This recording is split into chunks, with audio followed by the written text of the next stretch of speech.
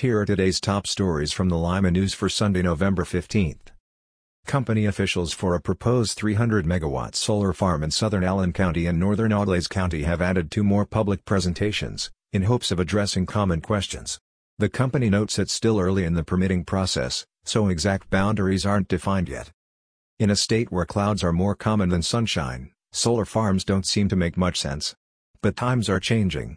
As photovoltaic technologies have improved over the last decades, watts generated via solar arrays have gotten cheaper and cheaper, and developers are now taking interest in Ohio's big open skies and flat fields.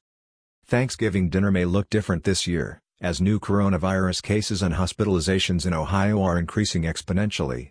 It's a trend that makes holiday gatherings potentially dangerous for superspreader events that could worsen Ohio's coronavirus epidemic at an already precarious moment. Today's podcast is sponsored by Fat Jack's Pizza. Fat Jack's Pizza dining rooms are now open at 2 locations, on Spencerville Road and on West Street in Lima, and carry out only at the Findlay Road location. Their combination subs are back, for only $5.75. Fat Jack's, celebrating 45 years as Limaland's favorite pizza. Joyce Keating signed copies of her book Unpaved Pathways at the Readmore Hallmark store Saturday. It chronicles her life and marriage to William Bowersick. 1994 Ottawa Glandorf graduate Gwen Goodkin recently published a collection of 10 short stories, A Place Remote.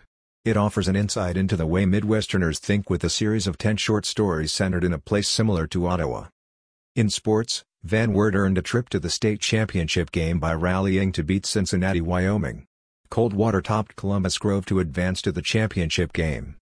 Learn more about these stories and more in the Lima News and online at limaohio.com.